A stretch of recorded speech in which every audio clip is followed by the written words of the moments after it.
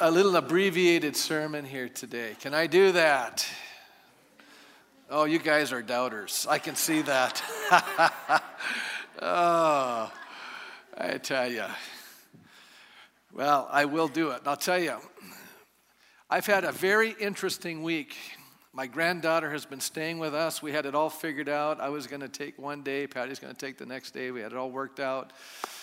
And I received a phone call on Wednesday, and my sister-in-law passed away, and so my wife flew to Toronto, and so thank God I have an 18-year-old daughter at home because she's been helping me with my 3-year-old granddaughter. But last night was a very short night because I was up at 2 in the morning with my granddaughter. So I now have a deeper appreciation for all the single moms, especially in our church family, because it's a lot of work taking care of one of these little people. They're a delight, they're a joy, but it is a lot of work.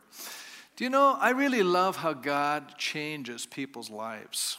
Isn't it exciting?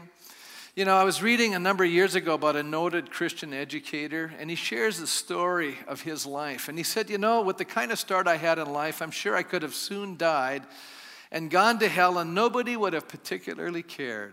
I was born into a broken home, my parents having separated before I was born. The only time I ever saw them together was 18 years later when I was called to testify in a divorce court. As a boy, I lived in a neighborhood in North Philadelphia, and it was a very rough neighborhood because many people said an evangelical church could never be planted there, but you know how many know God can do what others say he cannot do? That's the nature of who he is. And God has a great sense of humor, and so he led a small group of Christians to band together and buy a little house there and start a church. One man in the church, his name was Walt, had only a 6th grade education. He came to the Sunday school superintendent of their little church and he said, hey, you know what? I want to start a Sunday school class. Well, that's great, Walt, but we don't have an opening for you. But he kept insisting, I want to start a Sunday school class. So he said, good, go out and get a class, and anybody you find is yours to teach. So that's when Walt came into my community. The first time we met, I was playing marbles out on the concrete. Son, he said, how would you like to go to Sunday school? I wasn't interested. Anything that had school in it had to be bad news. So we said, then, how about a game of marbles? That was different. So we shot marbles and had a great time, even though he kept beating me. By then, I would have followed him anywhere. Well, Walt picked up a total of 13 boys in that community for a Sunday school class, of whom 9 were from a broken home. 11 of the 13 today are now in full-time vocational Christian work. Actually, I can't tell you much of what Walt said to us because I can tell you a lot about him, because for Christ's sake, he loved us more than even my parents did. He used to take us hiking, and I'll never forget those times. I'm sure we had made his bad heart worse, because he was running all over the woods with us kids. And the only reason he did that was because he cared about us. He was not the most fascinating person in the world, but he was certainly authentic and real. I knew it, and so did everyone else in that class. So you see, my interest in teaching is much more than professional. It's also intensely personal. In fact, it's a passion because the only reason I have a ministry today is that God brought this man called Walt into my life.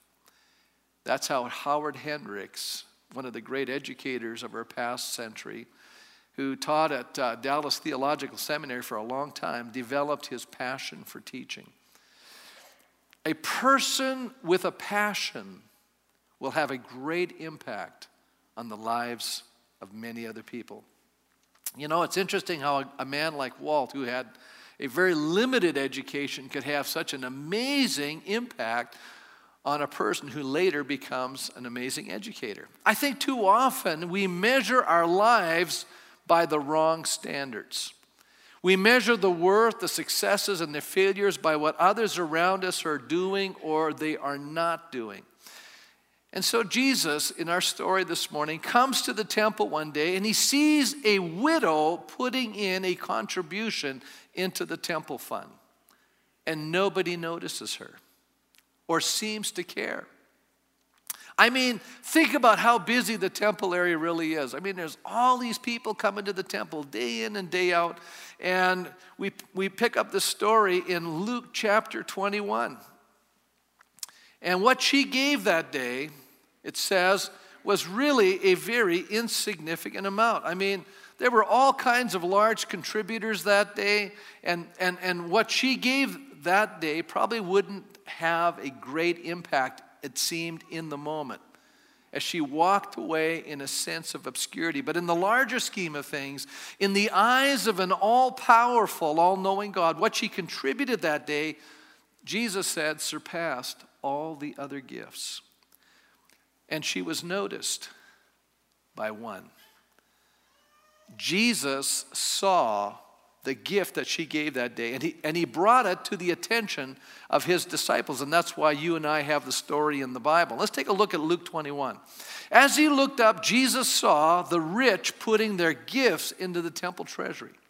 He also saw a poor widow put in 2 very small copper coins. Actually, they're called lepta. They're 2 little Jewish coins, and they have very little value. Jesus said, I tell you the truth, this poor widow has put in more than all the others.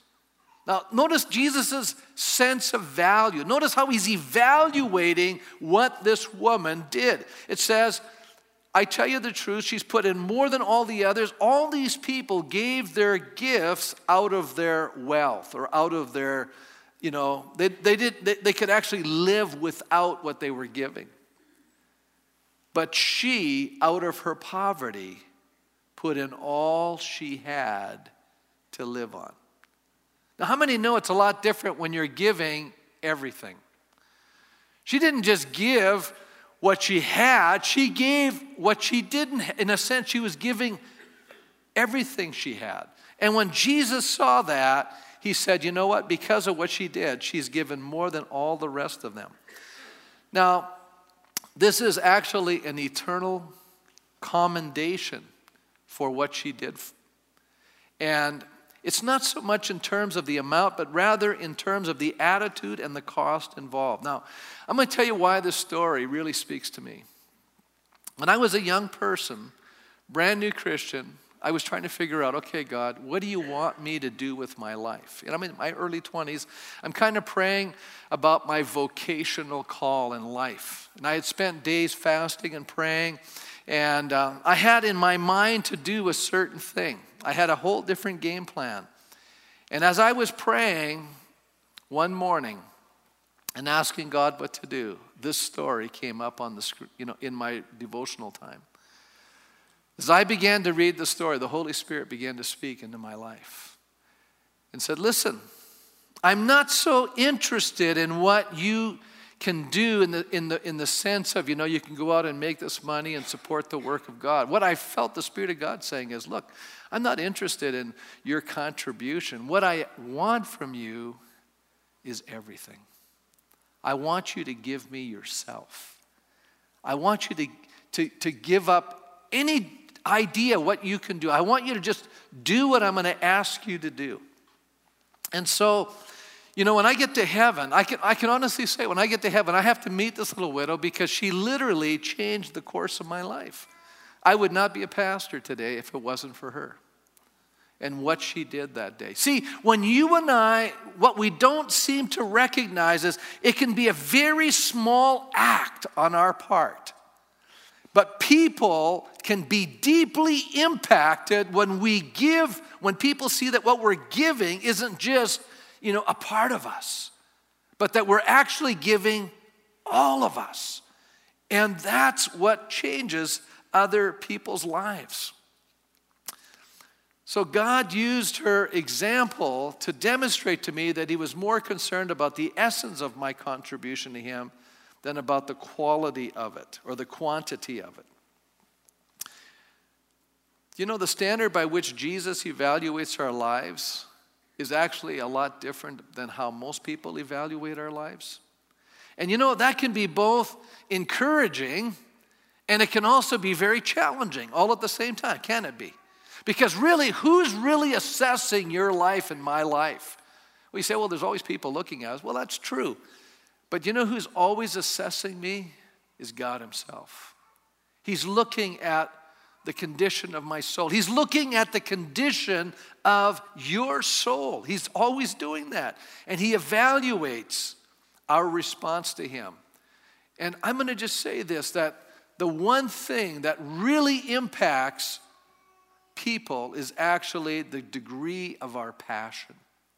And that's why I entitled this message, A Passion to Serve, because you know, one of the great tragedies is that as Christians, we can actually become quite indifferent and apathetic. Isn't that true? And actually, this culture breeds that. It's actually fostering that in our lives. And if we're not careful, we lose sight of what the real important element of life is all about. You know, the older you get, the more you realize something. It's not about the things we're acquiring. That could be gone tomorrow. That's not a big thing. What's really important is the people around us. It's people. Some of you go, yeah, I've already figured that out, Pastor. Well, that's great. So what are you doing about it? Are we giving God our best, or are we satisfied with giving him what's left over? Now, I'm not talking about how busy we become. It's not about activity, but a life with the right perspective and attitude. Attitudes that motivate and sustain us in our service for him or to him, and it reveals itself as we serve other people. You know, the reason why you can keep serving others, here it comes, is when you begin to think, I'm not doing it primarily for them. You see, you have to get the right focal point. If you are serving Christ, then you can keep serving people. But if you're not serving Christ, you're going to give up, because people are going to be disappointing at times. They're going to let you down. You can go through all kinds of experiences. You know, I've been a pastor for so long I can say that. What keeps people going? How can we not get weary in well-doing?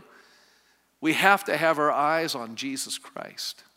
It has to be about him. We must have a passion for him. And it's amazing when a person has a passion, what can begin to happen through that person's life.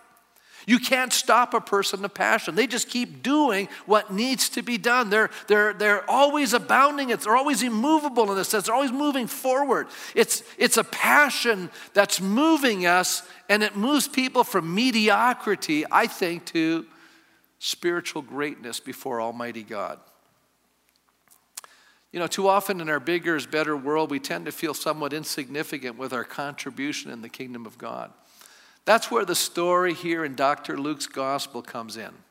It may be in this widow's mind that she may have felt like what she was doing was very insignificant.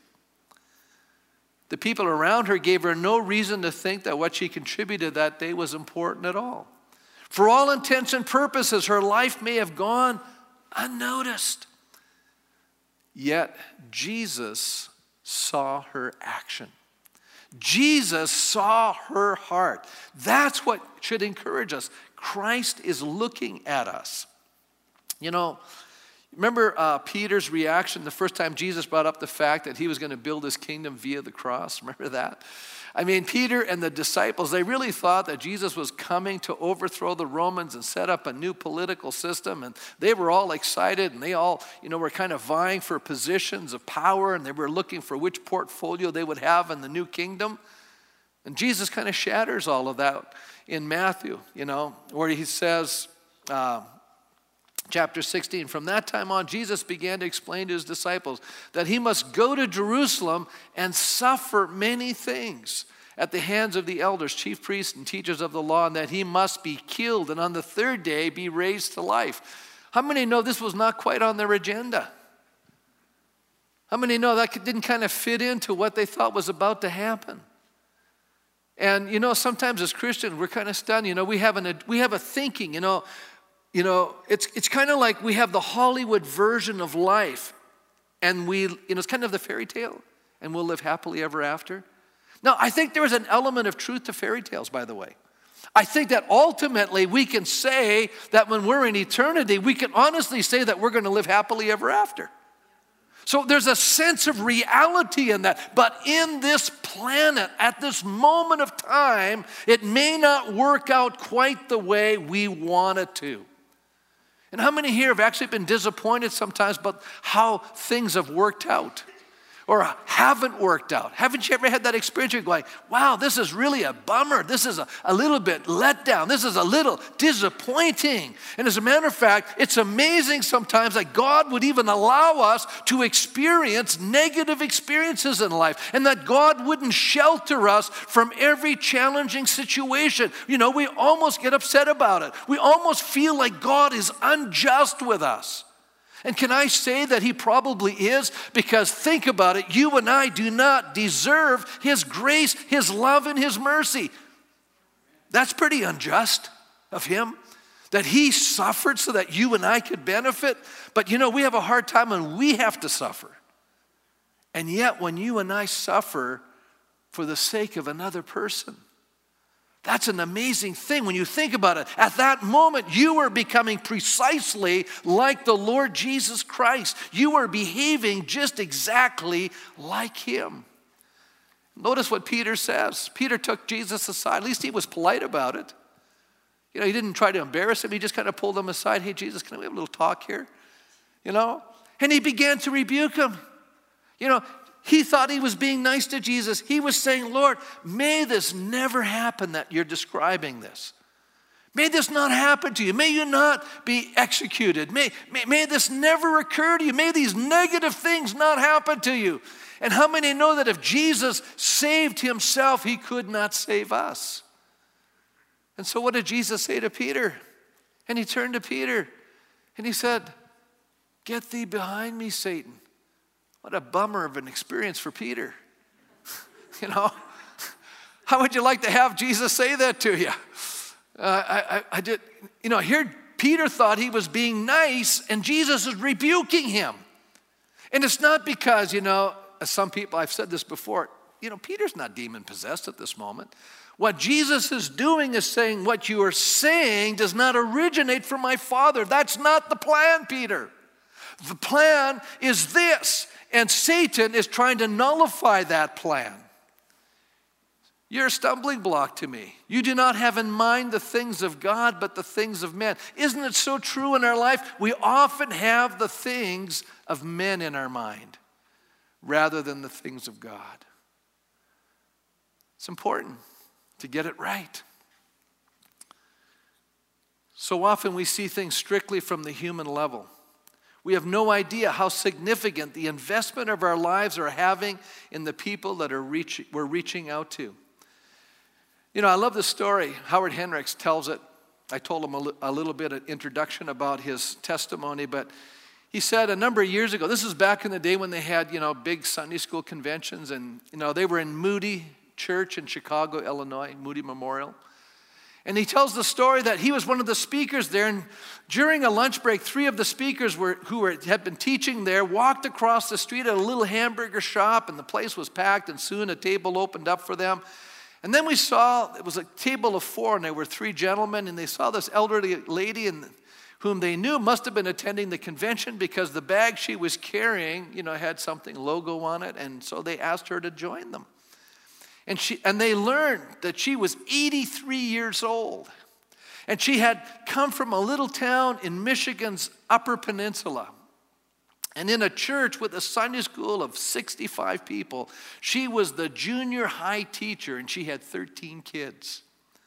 She had traveled by Greyhound bus all the way to Chicago. So this is like, you know, the night before the convention, so she could be there. And so they said to her, well, why did you go through all this trouble? You know, you got this great class, you know. I mean, if you got 13 out of 65, you're probably doing something right.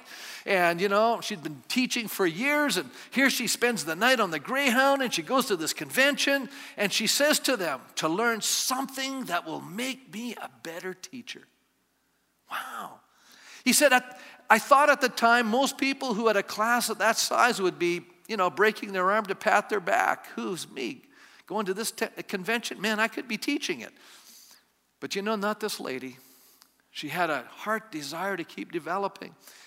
And then Howard Hendricks tracked her life afterward, you know, had found out about who she was and who some of the people were that she had taught. And he said this, 84 boys who had sat under her teaching were now young men in full-time vocational ministry.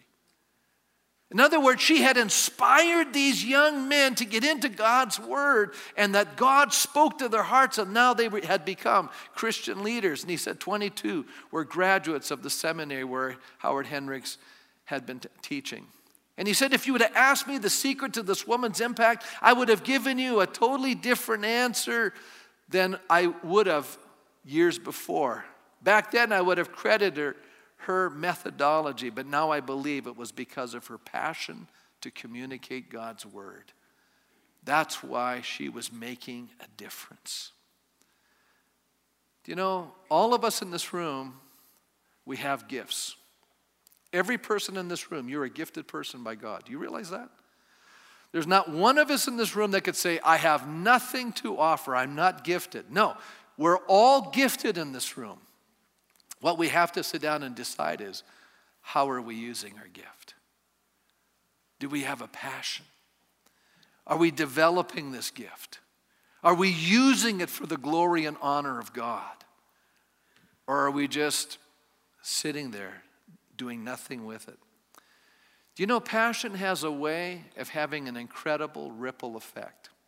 And I'm going to close with a story. I told you I was going to be brief this morning. Some of you may know the story. Edward Kimball.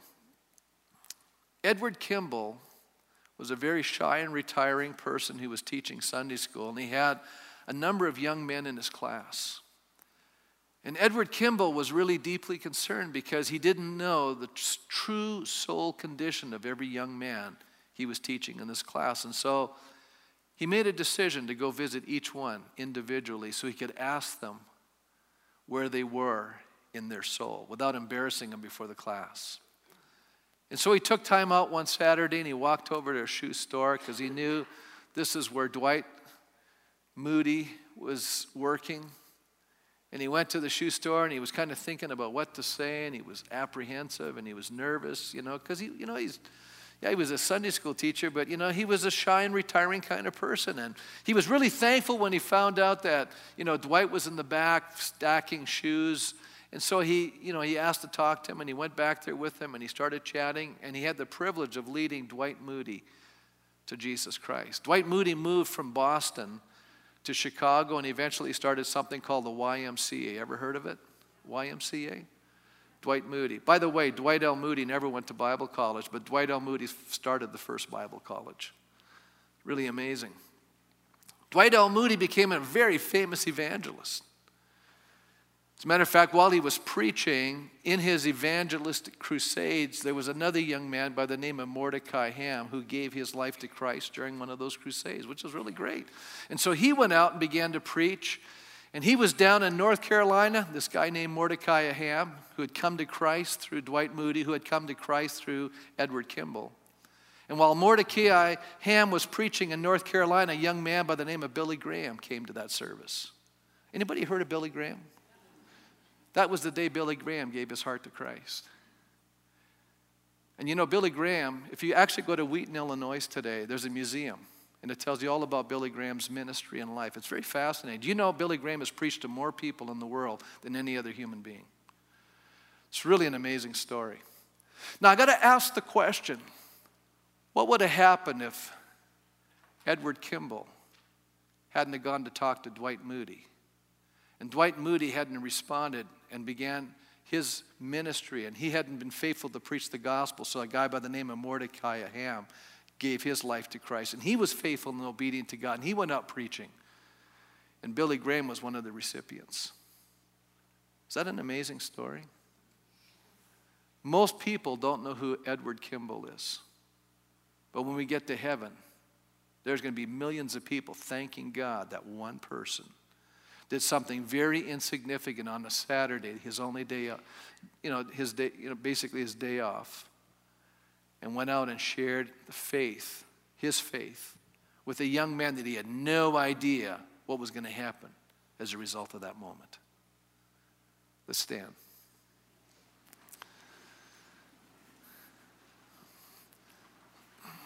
After the service, I want to just encourage you, if you want to chat with Reza, I'm sure he's got all kinds of stories. I always love just being with him. and, just chatting about, some of the things that God is doing in other parts of the world. So take advantage of that, folks. And let's pray today. How many here, every head bowed, let me just ask the question, say, Pastor, I feel God speaking to me this morning. We've prayed this, that God would speak to you. The thing that has struck me recently is that in the beginning of the Bible, you read, and God spoke to Adam, and God spoke to Noah, and God spoke to Moses, and he spoke to Daniel. And everywhere I read in the Bible, and God spoke, and they heard his voice. It's not enough to know something. True knowledge is really in biblical understanding, has to be played out in obedience. God is speaking today. We prayed. We said, Lord, speak. Speak into the individual human heart. What is God saying to you today? Where's your passion? How are you spending your life? Are you walking in obedience to Christ? Are you giving God everything you have, even though in your mind it may seem insignificant? Just remember, God uses the insignificant things of this world. He uses the weak things and the foolish things to confound the wise and the powerful. God may be asking you to go talk to your neighbor, your coworker, a family member. You have no idea where this conversation could go. You have no idea what God's doing in the other heart. You see, a lot of times we think it's all up to us. Can I just encourage us? Listen, God is the one who's doing the work. All we need to do is go. All we need to do is obey. And if we have the kind of heart that says, God, here am I give you everything I am. That's what happened to me when I read this story. I said, okay, God, I'm not going to go in this other direction. I give you everything I am. I may never have a lot, and it doesn't really matter to me as long as I have you, and I'm giving you everything I've got. God wants us to be that committed. And when we're that committed, then God can use us in an amazing way. How many here would say, Pastor, God spoke to me this morning? Just raise your hand. God is speaking to me right now about giving my best, about doing what He's asking me to do, and just be fearless about it. Just do it. Just go out and do it. You have no idea where this is going to take you and this other individual. It's amazing what will happen. I'm going to pray with you today. You're just going to follow God's leading. So, Father, I thank you this morning. Lord, we see our brothers and sisters around the world who, for them, giving their life to you could mean their very lives. But when we think about it again, you gave us your very life. And Father, there's nothing greater than for us to give our lives to you. It could be in the ending of our life. That's one way of giving it. But Lord, many times it's just the spending of our life day after day, week after week for you, Father. And we give you our best, not the leftovers of our lives, but Lord, we're here to serve you with all of our heart, soul, mind, and strength. And I pray today that you would so infuse passion into our lives, oh God, that nothing would hinder us and keep us from fulfilling your purpose and your will in our lives. And Lord, I pray today that you're going to move supernaturally and powerfully in and through our lives, and people's lives are going to be reached, and they're going to be blessed, and they're going to be strengthened, and they're going to be changed. They're going to be transformed by your power because we have said yes to you today, Lord. And we thank you for that. In Jesus' name, amen. Amen. God bless you as you leave.